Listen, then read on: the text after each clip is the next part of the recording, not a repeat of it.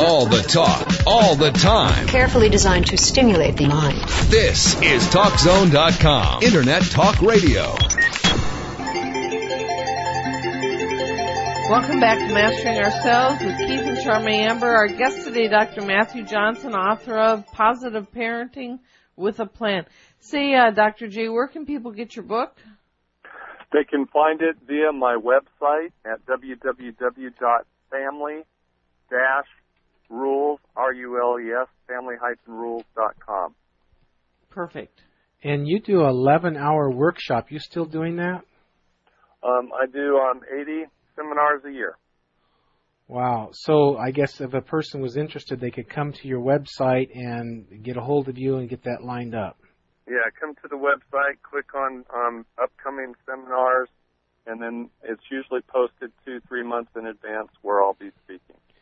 You know, without just slavery and chores for kids, I've always felt like a growth of chores, you know, like you do more as you're growing up, and it really helps your sense of responsibility. What do you think about that for raising kids in a family? Well, I think that's very important, and I think family needs to understand that family contributes to the overall well-being of the household. And so as kids do get older, they need to share in the chores. But I also encourage with this program that mom and dad write down their chores too, not because they don't do anything around the house, but because if they post the kids' chores and they don't post their own, they're going to hear from their kids, "What do you do around here? We do it all." Yeah. Nice. So, that's very nice, because that just cuts it out. And, you know, usually the parents are going to have quite a bit more than the kids, even doing the bills. You know, if you give them an idea how many hours or how much struggle that is, that, you know, that could be good. I think it also, I think it also gives the kids an idea of how much parents really are contributing to the house, because I think a lot of times kids don't even realize it. Exactly. So you put it right there in front of their face, and then they look at your list of chores and then theirs, and they don't complain anymore because they realize just how much you are doing. That's right. Great advice. You know, my dad, when I was growing up, all through high school until I went on to college and all that, with all of us kids, there was 4 of us. Every day he was home, he would come in and tuck us all in, you know, just house everything, check us out, give us a kiss or hug or whatever. And he did that every day, and I think it did us a lot of good. What do you think about that? Well, I think it's very, very important. And as I said earlier, the number 2 role of parenting, a very close second, is that of friend. And I think it's very important to be affectionate with your children, to praise your children, to reward your children, to kid around with your kids, you know, be a good friend. But they need to know disciplinarian always comes first. So I guess there's a difference between rewarding and bribing. What is that difference? The difference is a bribe is when you pay off the police officer so he doesn't take you to jail, or you pay off the judge so you win the case, or you give kickbacks to the county commissioner so your business lands a contract with the local county government. On the other hand, a reward is when you give something that's positive to a kid for the desired attitude and behaviors that you want to see in them. After they've done it? Yes. After they have engaged in the behavior and attitude that you want them to engage in. Yeah. Then you reward. It's like a way of saying thanks. Yep.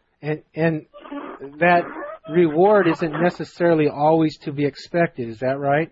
Correct. You don't reward them for everything they do, but the problem is in negative parenting without a plan, where parents are flying by the seat of their pants, parenting with mood and energy level, they often hone in on the negative rather than the positive. Right. So they're quick to punish and quick to hand out the discipline, but not the rewards. And so we need to approach parenting with balance.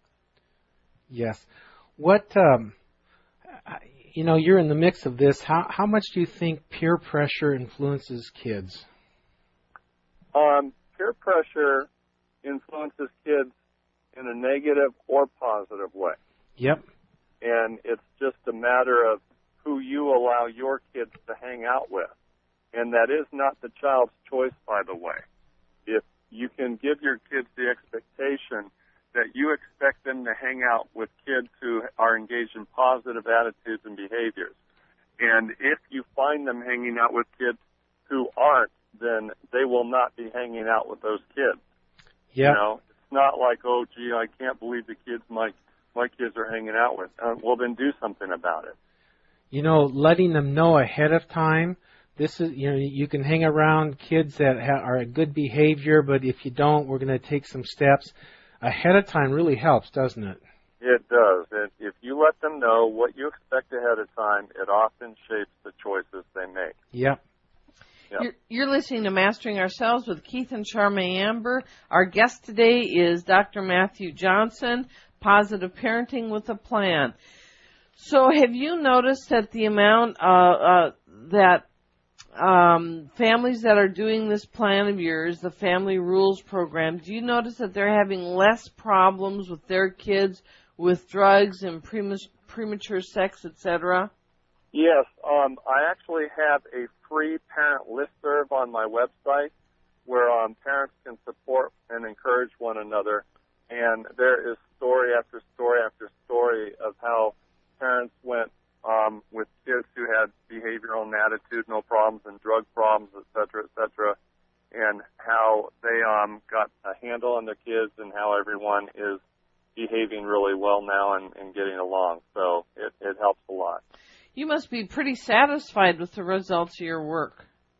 I am. I get emails from parents and professionals every day.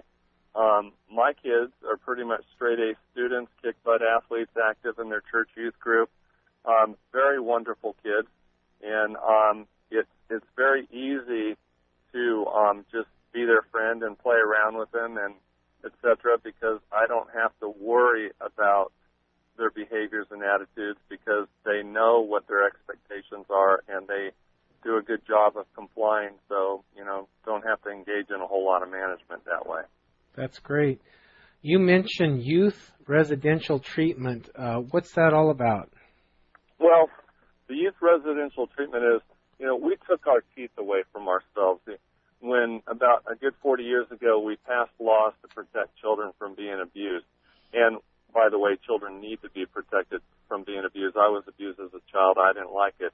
But we unknowingly and blindly threw the baby out with the bathwater when we did that about 40 years ago.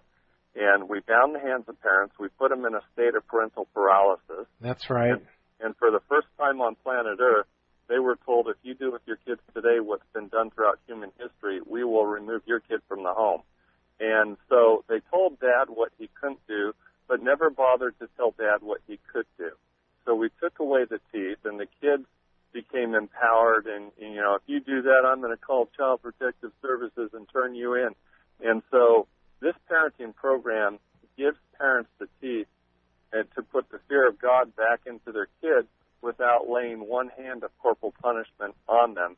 And it simply boils down to the threat, a serious threat, a meaningful threat, that if you do not comply with our authority, we will send you away to a long-term residential treatment facility where you will live for a good year or 2 or 3 until you learn to comply with adult authority. Will the states go with that? Is that always, if things are just out of hand enough, will they just take the child and how nice is that place to be? There are residential treatment facilities all over the planet. The state, if the state has custody of the kid, you can't do that with the kid because the state decides what happens to the kid. But if the kid is in the parent's custody, which is more often the case, then the parent can send the kid wherever the parent wants to because they're the parents and it doesn't matter what the state wants. And are they nice places to be? Oh, no. These places, these are like kiddie prisons. These are places that are going to get all over their behaviors and attitudes and their academics and make them toe the line and make them behave and comply with adult authority. And then once they get that down, they get to go back home. So this is not sending them off to some kind of resort or vacation place. This is, you're going to go and you're going to have your attitudes and behaviors change. Now, the good news is 95% of the kids that I've worked with over the last 22 years, the fear of being sent away has kept them from being sent away. Yes. So they get their act together. Yes. Exactly. But they have to look into mom and dad's eyes, and sometimes the counselor's eyes if the family is in counseling, and they have to believe that those adults mean what they say, and then that fear of being sent away works. Wow. You're listening to Mastering Ourselves with Keith and Charmaine Amber, your spiritual lifestyle experts with sound answers to life's tough questions, Monday through Saturday, 7 p.m. Pacific, 10 p.m. Eastern, right here on CRN. Our guest today, Dr. Matthew Johnson, Positive Parenting with a Plan. You can get his information and book at www.family-rules.com. So, can you tell us about your experience up in Alaska? My outdoor experience? Yes, that one. Yeah, that actually occurred in Oregon. Oh, it did? Yeah, I did live in Alaska for 20 years, and it was just after we moved down from Alaska to Oregon. Within 6 months, we were hiking up on a mountain above the Oregon Caves National Monument Park, and we had an encounter with the big hairy guy. As in a Bigfoot. As in a Sasquatch, a Bigfoot. Yep, exactly. It's amazing that they find footprints all over the country and how few sightings there are. Actually, I learned a lot since that sighting, which happened on July 1st, 2000. There's actually been over 10,000 reported sightings in North America since 1950, and actually they go back way before then because there's a long hundreds and hundreds of years of oral history among the American Native population of interacting with these animals. You know, I had a good friend, and she was raised on an Indian reservation, and one day one of the people that lived there disappeared. And years later he came back. You know, he was a young man, and his hair was totally white, and he was strange. And he said that a female Sasquatch kidnapped him and had him as her man for, 2 or 3 years it was, and he escaped, and he was never the same, I'll tell you. But, you know, it was true in that community that happened, and the incredible change that happened to him. Wow. How far away were you from him? About a good 90 to 100 feet. We had been hiking up the mountain through very thick forest and very dense brush, and we smelled the animal first, which was very putrid, and then we heard it making some very deep mammal bass guttural sounds, kind of whoa, whoa, whoa. And eventually, no noise, no smells, no anything. Kids stopped to take a rest, playing with a bug in the dirt. And Mother Nature was knocking on my door. So I had to hike up off the trail a good 50, 60 feet away from the family behind some brush and trees to do my thing. And then was scanning along the trail that we came up to see if I could see whatever it was that was making that noise. And then that's when I saw it walk from behind one tree, 1001, 1002, over to another tree, looked out from behind that big tree and was watching the family down on the path. So you got a good look at it. Was it very big or really hairy? Or very tall, very hairy, walked upright, bipedal. I've been asked by some people, how do you know it's not a bear? And my response is, well, I lived in Alaska for 20 years. Sure. I know black bear. I know grizzly bear. I was chased by a grizzly bear once. And what I saw was most definitely not a bear. So is it hairy like a bear, but more a human form? Upright, bipedal, kind of ape-like, but it has human characteristics. I think probably more so just because it was so, human-like in its walking and in its intelligence. And we've conducted research expeditions over the last 7 years since that time, and have come across 2 family groups, several foot casts, bedding areas, a hand cast. I have a cast of, the male, the female, the young one with dermal ridges. We've had them scream at us at night. sometimes, and some very positive results, and we continue to work, and our hope is to someday prove the existence of this species so we can get it put on the endangered species list and get its habitat protected. So what made you, what gave you the conclusion of his intelligence? With the research that we've been doing over the last 7 years, if you saw what we saw, these things are very, very smart. They will avoid the deer cams. They will walk around them. They can see infrared light, so they won't hit our bait piles at night when we have the infrared cameras on. But when we turn them off, they'll hit the bait pile. That's great. So what we're needing to do is get the money to get some Gen 4 camera equipment so we don't deal with the infrared lighting, so we can get them on film.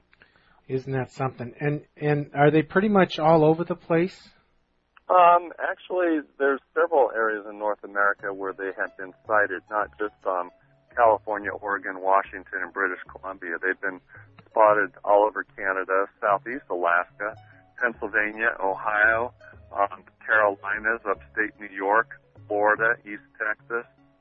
So when you saw this Bigfoot, did you see intelligence in its eyes? Did you get that good of a look?